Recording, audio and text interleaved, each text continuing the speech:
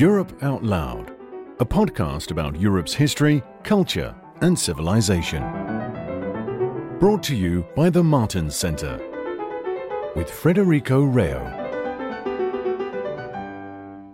Hello, everyone, and welcome to a new episode of Europe Out Loud, the Martens Center podcast series that tries to bring European history, culture, and civilization to bear on problems of contemporary EU politics. Today, we decided to discuss briefly the status and importance of culture and heritage as such in the European Union, and to argue that a stronger attention of the EU and a stronger place of culture and heritage in EU policies would be justified. That the EU could do more and should step up its action in this important field. But perhaps it is best to start from the definition of cultural heritage. What do we mean by cultural heritage? And I think we can go with a simple definition of cultural heritage as everything a group or society has inherited from past generations and that it deems of value. This it deems of value is important because it signals the fact that not everything we have inherited from past generations is heritage. In order to be heritage, it should be something that we think contributes to defining our way of being, our identity as a group, as a society. Now, this can be a variety of different types of things. It can be tangible heritage, things like buildings, monuments, books, works of art. It can be very intangible things like folklore, traditions, languages, dialects. It can be even natural heritage. Think about beautiful landscapes or even biodiversity, so much of which we have lost due to climate change in the last few decades, in the last half century, really. So the EU is already involved in this field. There are a number of symbolic and important activities and policies that it is involved in. I could mention here the European Heritage Awards, for example, the European Heritage Days, the European Heritage Label, and even the European Year of Cultural Heritage, which was a significant success a couple of years ago. But arguably, and this is the main argument of the podcast, more can be done, more should be done, also in light of the great challenges to which our continent's heritage has been exposed in the last couple of decades. So let me give you some reasons for that. The first reason is that, in fact, we tend to overlook it, but culture and heritage are important EU values according to the treaties. This is often neglected, but there are important provisions of the treaties giving great prominence to cultural heritage. Let me start maybe from the common provisions. So the provisions of the treaty that have a more programmatic nature.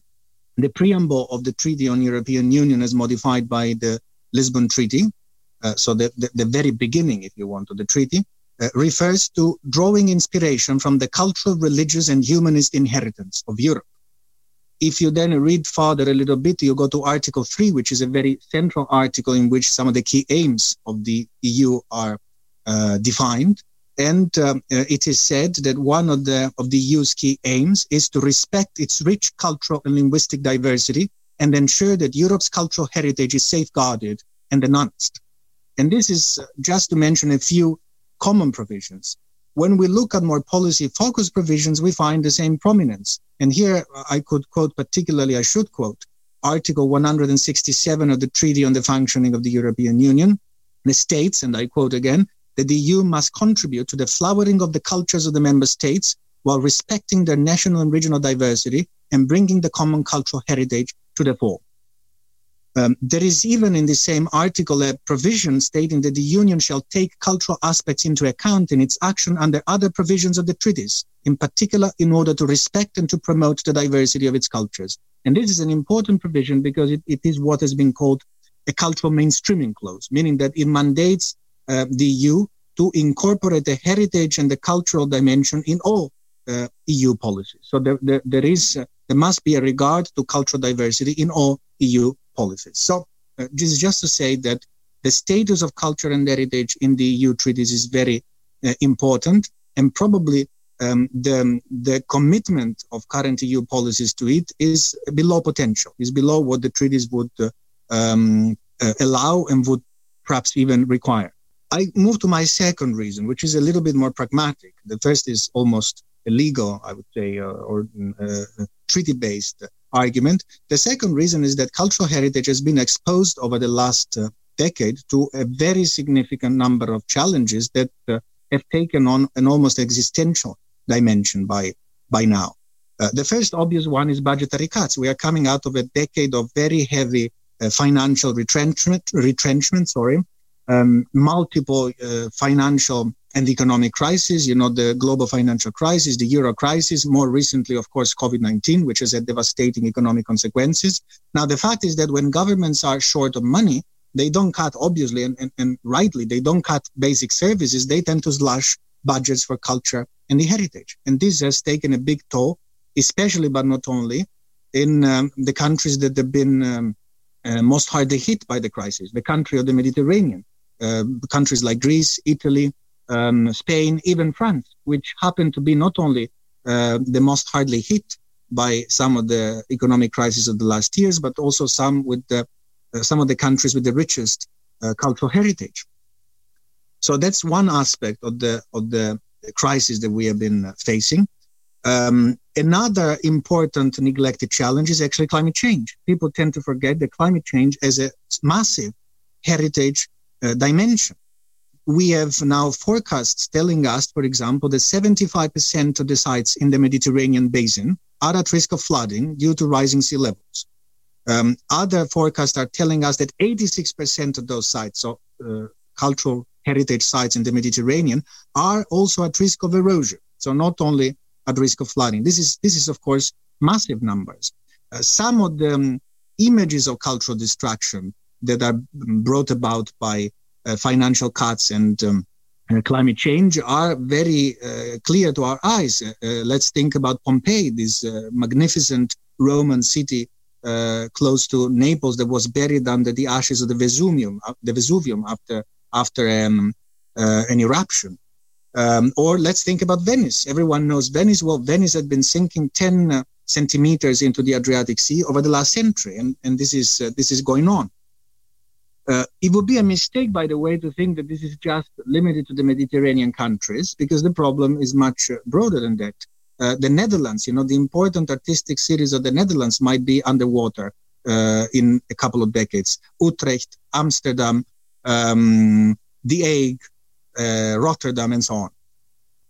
Even in countries which are more, say, in the hinterland of Europe, take the Czech Republic, there have been detected a very massive increase in rainfall that has had negative consequences, has damaged cultural heritage. For example, in central Prague, in a couple of occasions over the last 20 years. These many challenges are another important reason why there is a strong case, I think, for the EU to step up its action and to support the member states in defending cultural heritage.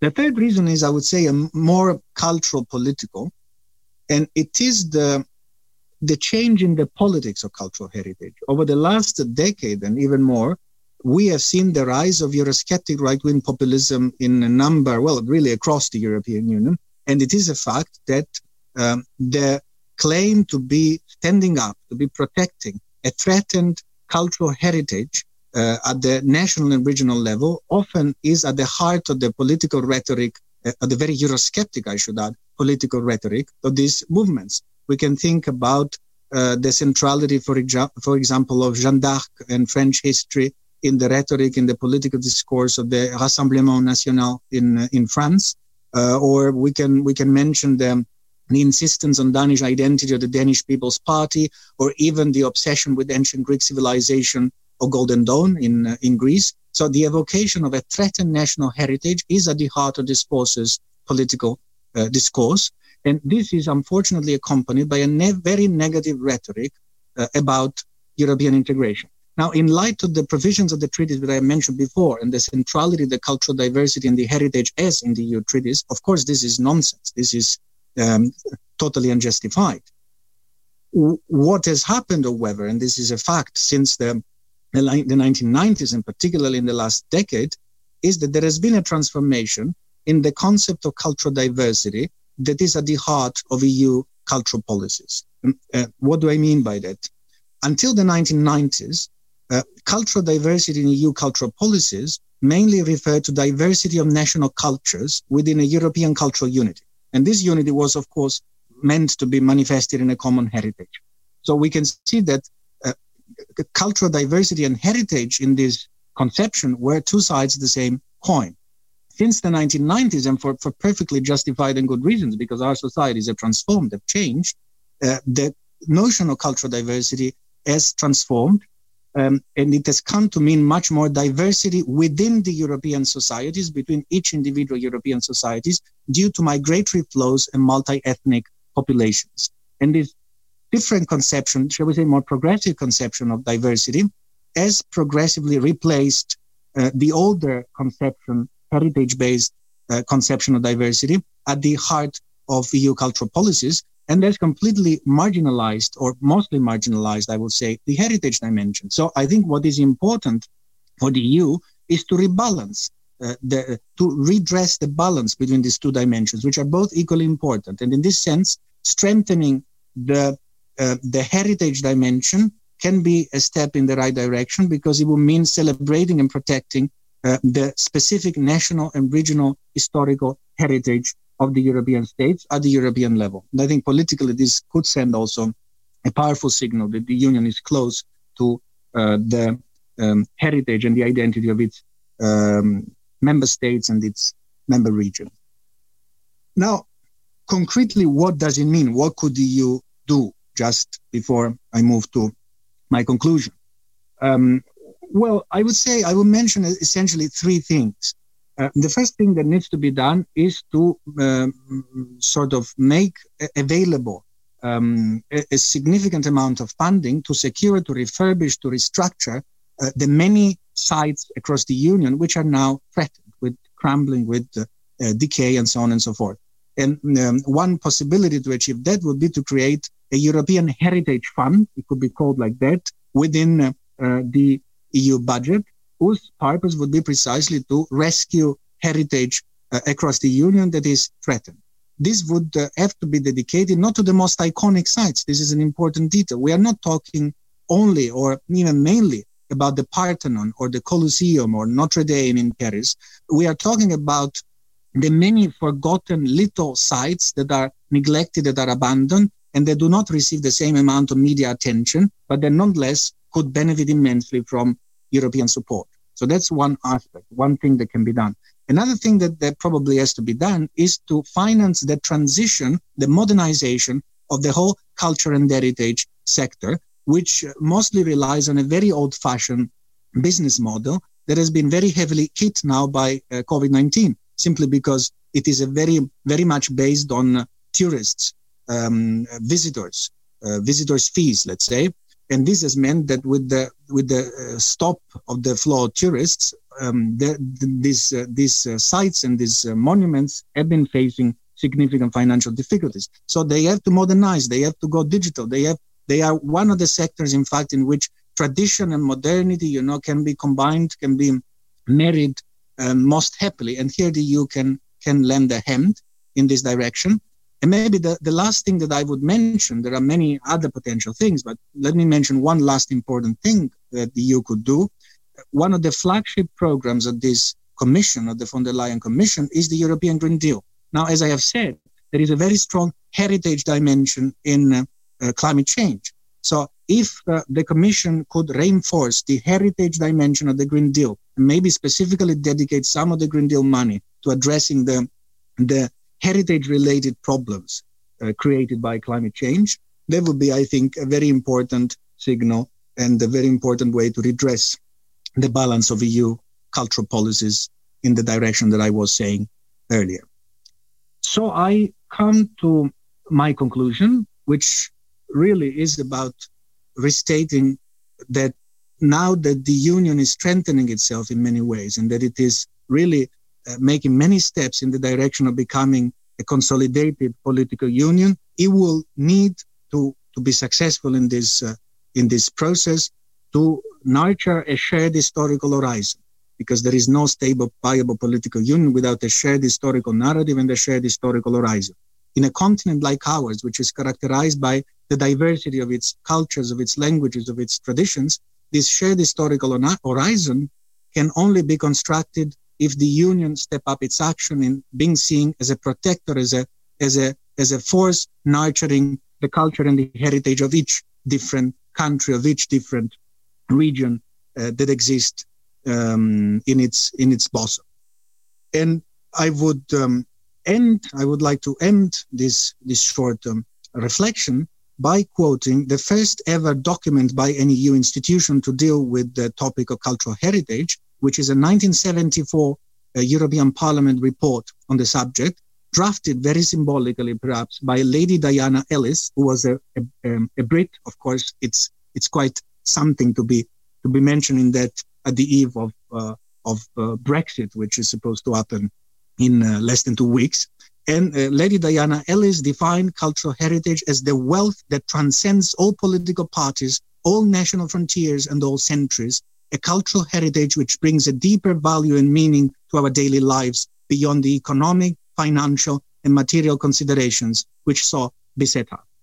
It could have been written, I think, today in a time of crisis that is comparable, if not worse, in many ways to the 1970s. And I think we should keep it in mind when discussing heritage problems in the future. Thank you very much for your attention and for listening to this podcast. That was today's episode of Europe Out Loud. Subscribe to our podcasts for more.